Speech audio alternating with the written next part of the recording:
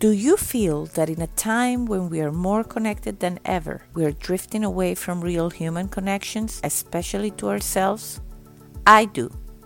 Hi, I'm Leticia Latino, and I want to invite you to join me and my very inspiring guests in exploring ways to reconnect to your essence, to your definite purpose, to what makes you tick.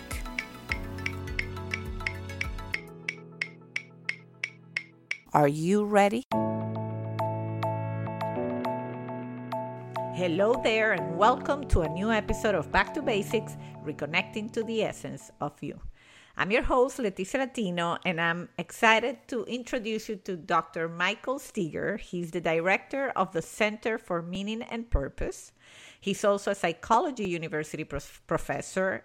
He has been recognized as an authority on meaning in life, purpose, happiness, psychological strengths, and positive psychology. His research on these topics has been published in more than 100 scientific peer-reviewed journals, articles, and he has also written several books. His TEDx talk shared the idea that a meaningful life is in reach for everybody. So, hello, Dr. Steger. How you doing? I'm great. Thank you so much for having me on Back to Basics. Well, I'm so excited because when I bump into your profile on LinkedIn, and I guess we had like several similar posts, I read your profile and I'm like, oh my God, anybody that is the director of the Center for Meaning and Purpose has to be on Back to Basics. That's awesome. Thank you. Yeah. And then I saw your TEDx talk and it's amazing. You're a great speaker, by the way. And I'm just very, very excited to chat with someone that is an authority on this subject, because we normally go, with day-to-day life from normal average people. But you are the first, let's say, authority on the subject that I have on the show. Well, it's very kind of you to have me. And thank you for being so nice about my TEDx talk and my other speaking stuff. I appreciate it. And I'll try to be normal as well.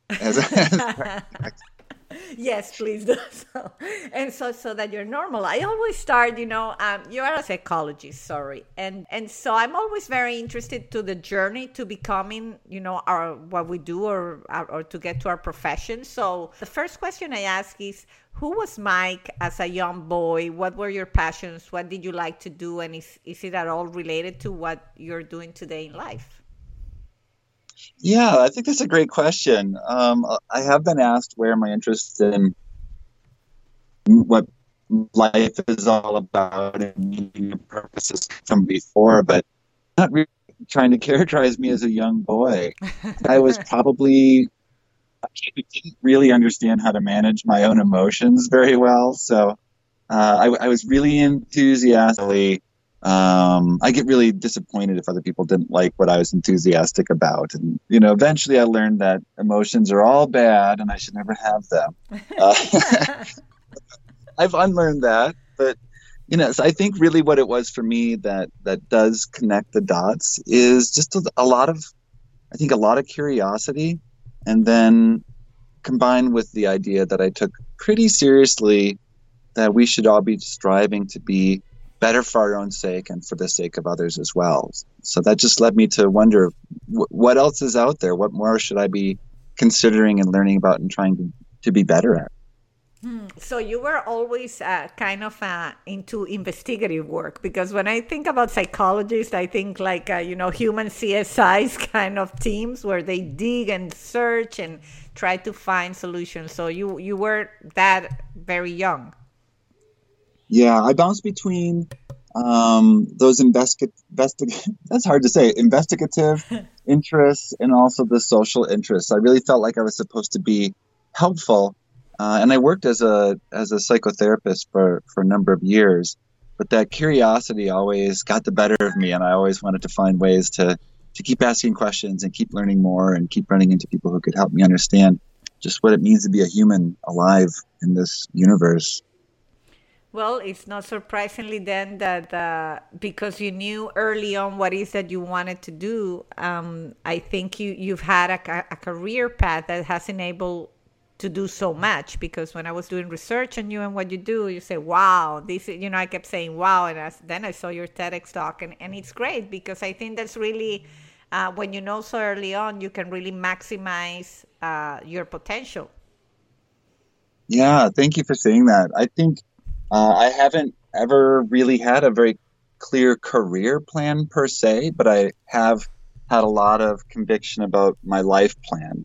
So in that sense, I think I've been one of those people who has found ways to do work that I think is hopefully helpful, but also really interesting in kind of in service of the way I want to live this life. So that's been a little bit more of my emphasis is on the life I want to lead, and then how can work be a nourishing part of that. Mm-hmm. So hopefully it's working out all right. Well, it sounds that way. And then in terms of passions, besides, how you were you particularly passionate about anything in your younger years? Sports or hobbies? Yeah. Well, I had a lot of kind of typical things for kids. I like to wander around and explore with friends. I was maybe a little too interested in fire. Okay. Never caused any damage, but there were times I might have gone a little too far with trying to figure out what stuff could burn. I know I had a chemistry set as a kid, and I literally everything I found I either tried to dissolve in acid or burn. And luckily, the chemistry sets that you can buy as a child are super weak. So Okay. Luckily, you decided for psychology. oh, I know. I've saved someone millions of dollars in damage to various laboratories over the years. Yeah, have you been a And I, chemical engineer or something like that? no, I'm really curious, but I think there's a lot of very there's a lot to learn to be an effective chemical engineer, and I wasn't able to do that. So I liked reading, I liked music, but I would say the passion that I just love nature. I feel really distressed, I would have to say, about how we've been trying to sound warning signals about our treatment of nature around the world. Both for the fact that it deserves to exist, in my opinion, and there's something ethical about the way we take care of the world around us that's important for us to consider as both physical and spiritual beings, but also the fact that we're now seeing that we've been, in a sense, burning down our own house, and we're running out of places that are comfortable to live in. So I would say that that's been a passion too. Well, yeah, then definitely that passion for the higher purpose. And I guess, and this interview is going to be a little different from my normal, normally I get a lot of people sometimes, they share how they thought they wanted to do something in life, and then they really discovered their life purpose. But, you had a little bit of a more like a sense of what you wanted to do. And you've done so many interesting things that I want to focus a little bit more on that. And so you, besides, being a university professor, you really can influence people's life. And you're a very, I think, a generous professional, because even in your LinkedIn, I mean, you post such useful information that I have read myself. And I was like, oh, this is good. I bump into your plan for something you shared recently. Let's see a plan for using positive psychology to build resilience and create change. It's a great document. It's probably a draft for a book or something like that. No, I just felt like I needed to. I don't have very effective skills for solving a pandemic. I can't cure anyone. I can't come up with a vaccine. So I thought, and really, I've been very lucky to be able to follow the things that I'm passionate about and curious about. And so those things don't always provide a direct benefit to someone like it would if I was a nurse or a doctor or working in a charity of some sort. So then I feel like it's always on me and those who've been privileged in society to be able to do things that are personally gratifying. But then it's on me to figure out ways to try to contribute back. And so that document was just created because I felt I needed to do something useful with the learning I had and the expertise I had, and I just wanted to make it available. I mean, no one's contacted me about turning it into a book, and that wasn't. Well, you never know. I said, I'm like, oh, this should be a book. It's so good, and I definitely will share it in the show notes, and definitely very timely because you hear around. I have two small kids, so I hear other moms with young children, like, oh my God, I cannot take this anymore. And you can definitely start seeing people, stretch thin. So I can already think of a few people I want to pass this document to, including myself. But Well, please do, because I think that's one of the things that we can do, and we can pass along stuff that we find that's useful. And I've seen so much of that. It does leave me feeling pretty encouraged about that we might be able to have a reset on some of the ways in which we interact with people, and just to be much more helpful and supportive. I think that is one hope that a lot of people share about how we'll come through this horrible time, this 2020. Yes. I imagine that you feel that being, a psychologist, and you promote positive psychology. So in times like this, remaining positive is really challenging. Yeah. Well, I would say that, what I do get to do in my life is tackle problems in a very particular way. Like I've been trained over the years, for many years now, to read research and go find those original articles and understand all those methods and the statistics and figure out what's good research, what are the best theories. And for a long time, I would just do that to create additional research that other researchers would use. But I think now one of the skills that I'm really hoping to apply to current challenges people are facing is to take those skills of being able to plow through, hundreds of research articles and then create new applications of the knowledge in there that people can use for their lives. So that was one example, that sort of guidebook that I put up on LinkedIn.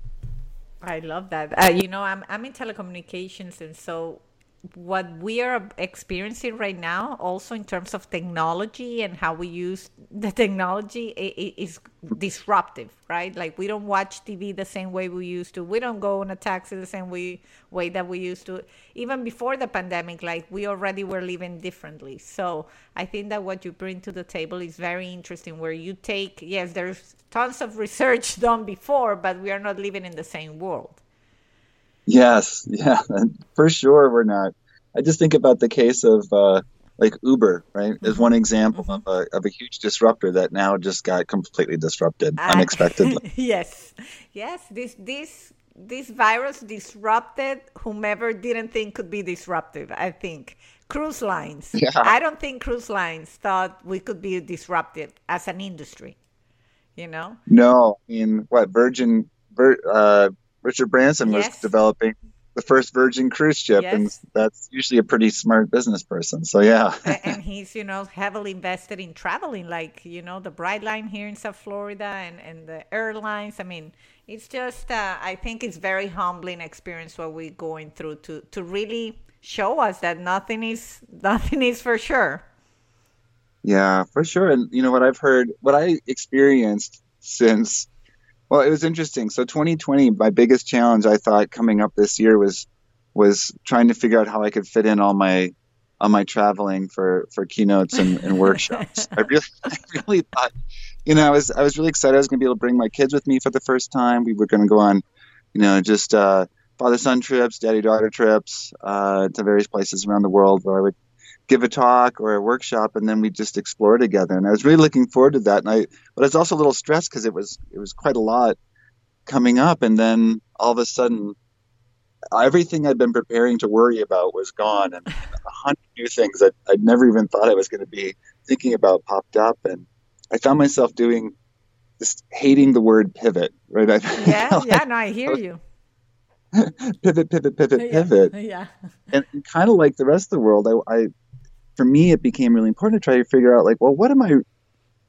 Let's assume that, what am I really all about? Like, I can't get myself up to do just everything under the sun. I can't motivate myself, get myself fired up to do everything under the sun. So how can I reconnect with what's most important with me, regardless of how my plans turn out, or regardless of whether I have to learn a new video teleconferencing platform or not, or a new classroom management program or not, or all these other things. And so, in a sense, it was a little bit of honestly, it was a back to the basics for me once I survived the spring semester.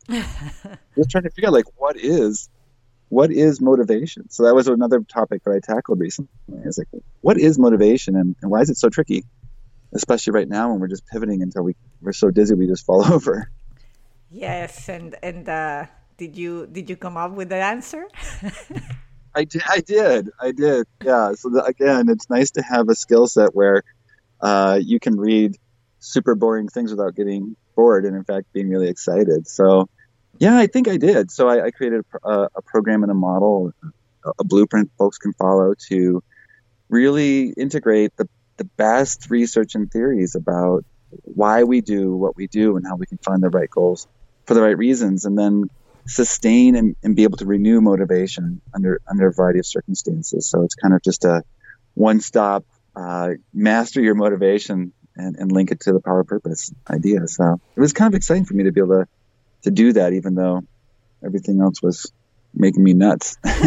Well, I can definitely relate. And for people that follow the podcast regularly, I've had a couple of episodes ago, I actually talked about that. I went through a very similar process. I had been thinking about creating my webpage, like my personal webpage, and for a long time. And I said, okay, this is going to be my COVID baby. This is the time to do this. But in doing that exercise of portraying myself through this webpage, I had to really dig deep into things that you just spoke about. Like, okay, what's my why?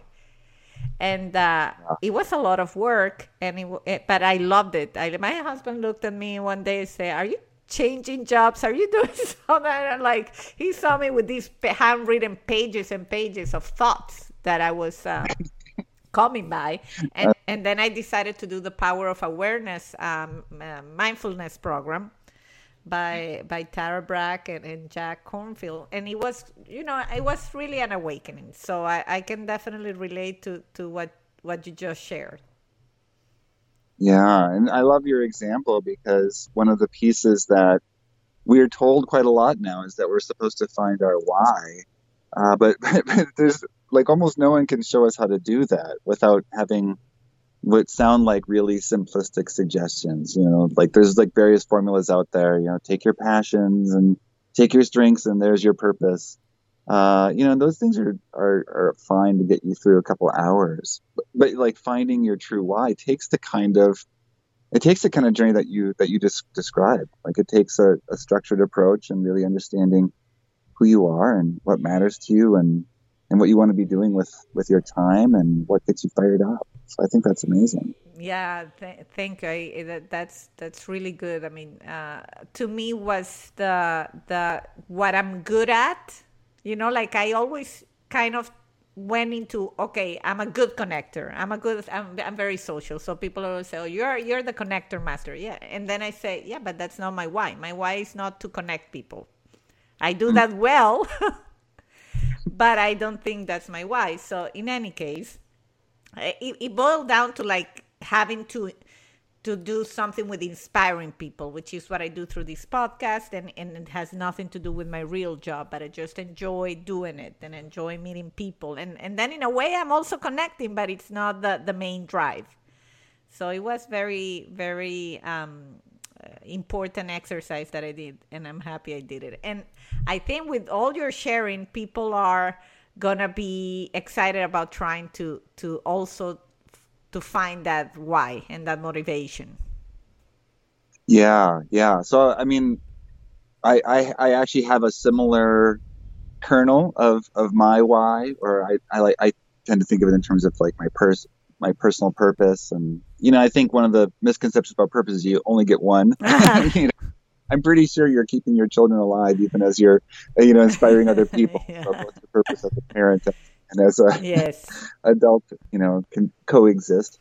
And so part of my purpose also is to try to inspire and encourage people. And part of my background being in the world of psychotherapy is also recognizing that even though I study positive psychology, like there are a lot of people encounter suffering and stress and setback all the time. So in everything I do, I try to think about how I can use the best of my abilities to inspire and encourage people, even when they're encountering suffering. And, one of the ways I try to do that is by being curious. Another way I try to do that is by using I would say using my appreciation for humor, much less, because I don't think I have a lot of talent for humor, but I have a lot of appreciation for humor. So, it's just like trying to figure out how you can weave all these little pieces together that make you really feel authentic and really you and kind of natural at trying to step into opportunities to help. I think that's a really key part. Yeah, I think you use a very key word, authentic. And one thing that I feel with this pandemic is I think it has enabled us to be more authentic in even how we are handling life.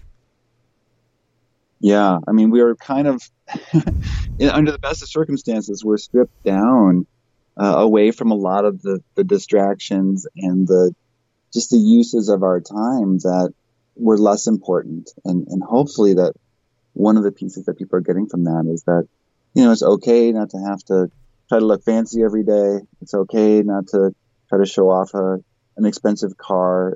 Yeah. It's like, it's okay to kind of get into little stress squabbles with people you love, as long as you can work through it, because there's only so much bandwidth in homes, and the kids are taking online school, and I'm doing online teaching, and my wife's doing her online business, and Yeah. like we have these encounters, and someone eats the last of the cereal I wanted, and Yeah. and we can't hide behind, well, I have to rush off to work, so we're gonna have to talk about this later, or we can't hide behind, just being distracted all the time. So it does get us to be better company with who we are underneath all those layers, I think. I totally agree. And I know your time is precious, so I wish I can talk to you for hours. But I do want to ask you about something that I read in your paper. And you said that many of your students have told you over the years, that class changed my life, or that thing you told me changed my life. And so I'm sure you are someone that's used to see that suffering, that struggle that you were talking about before. For anybody out there that is going through that kind of thing, what are those little things, or what do you think is the, I don't know, compelling thing that happens that makes you want to try to change your life? Yeah, I mean, we catch people at so many different points in their lives, and I know the image from my generation as a Gen Xer of college was a little bit like, Revenge of the Nerds. There are different types of people, but everyone's kind of having fun and being silly in life. And what I've seen over the recent years is that even if a student looks like they're disinterested, or looks like they just got back from a party out and are struggling to make an 11 in the morning class, that doesn't tell the whole story. And underneath the surface of so many people's lives is a lot of effort and a lot of sad memories and a lot of maybe shame about things that they did. You just can never tell. So one of the pieces that we always start with in the class is something we call a serious introduction, and just gives people an opportunity to tell a story about them at their best. And most of those stories are about overcoming something. Whether, it doesn't turn into an ego fest. Some people have done extraordinary things like that come into my class, but the stories they tell are about how they got through something and learned a surprising lesson about their own capabilities and in a variety of circumstances. And so I would say that exists within all of us. I mean, yes, there are circumstances that can make us feel like we're broken, but I'll just say two things, because I know I tend to go on too long, and so please feel free to invite me back. No, for me, no, I'm sure my audience will be happy. So, okay.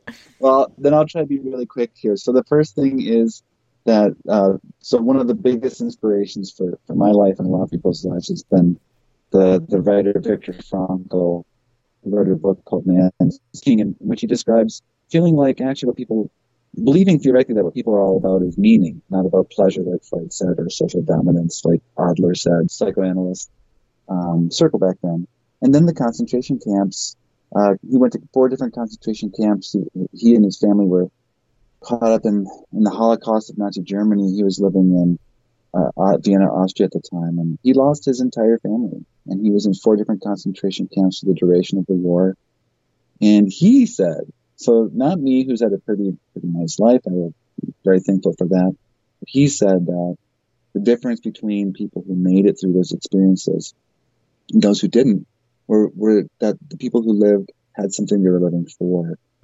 And under any circumstances, even when everything's been taken away from us, we still get to choose how we're going to bear up under that suffering.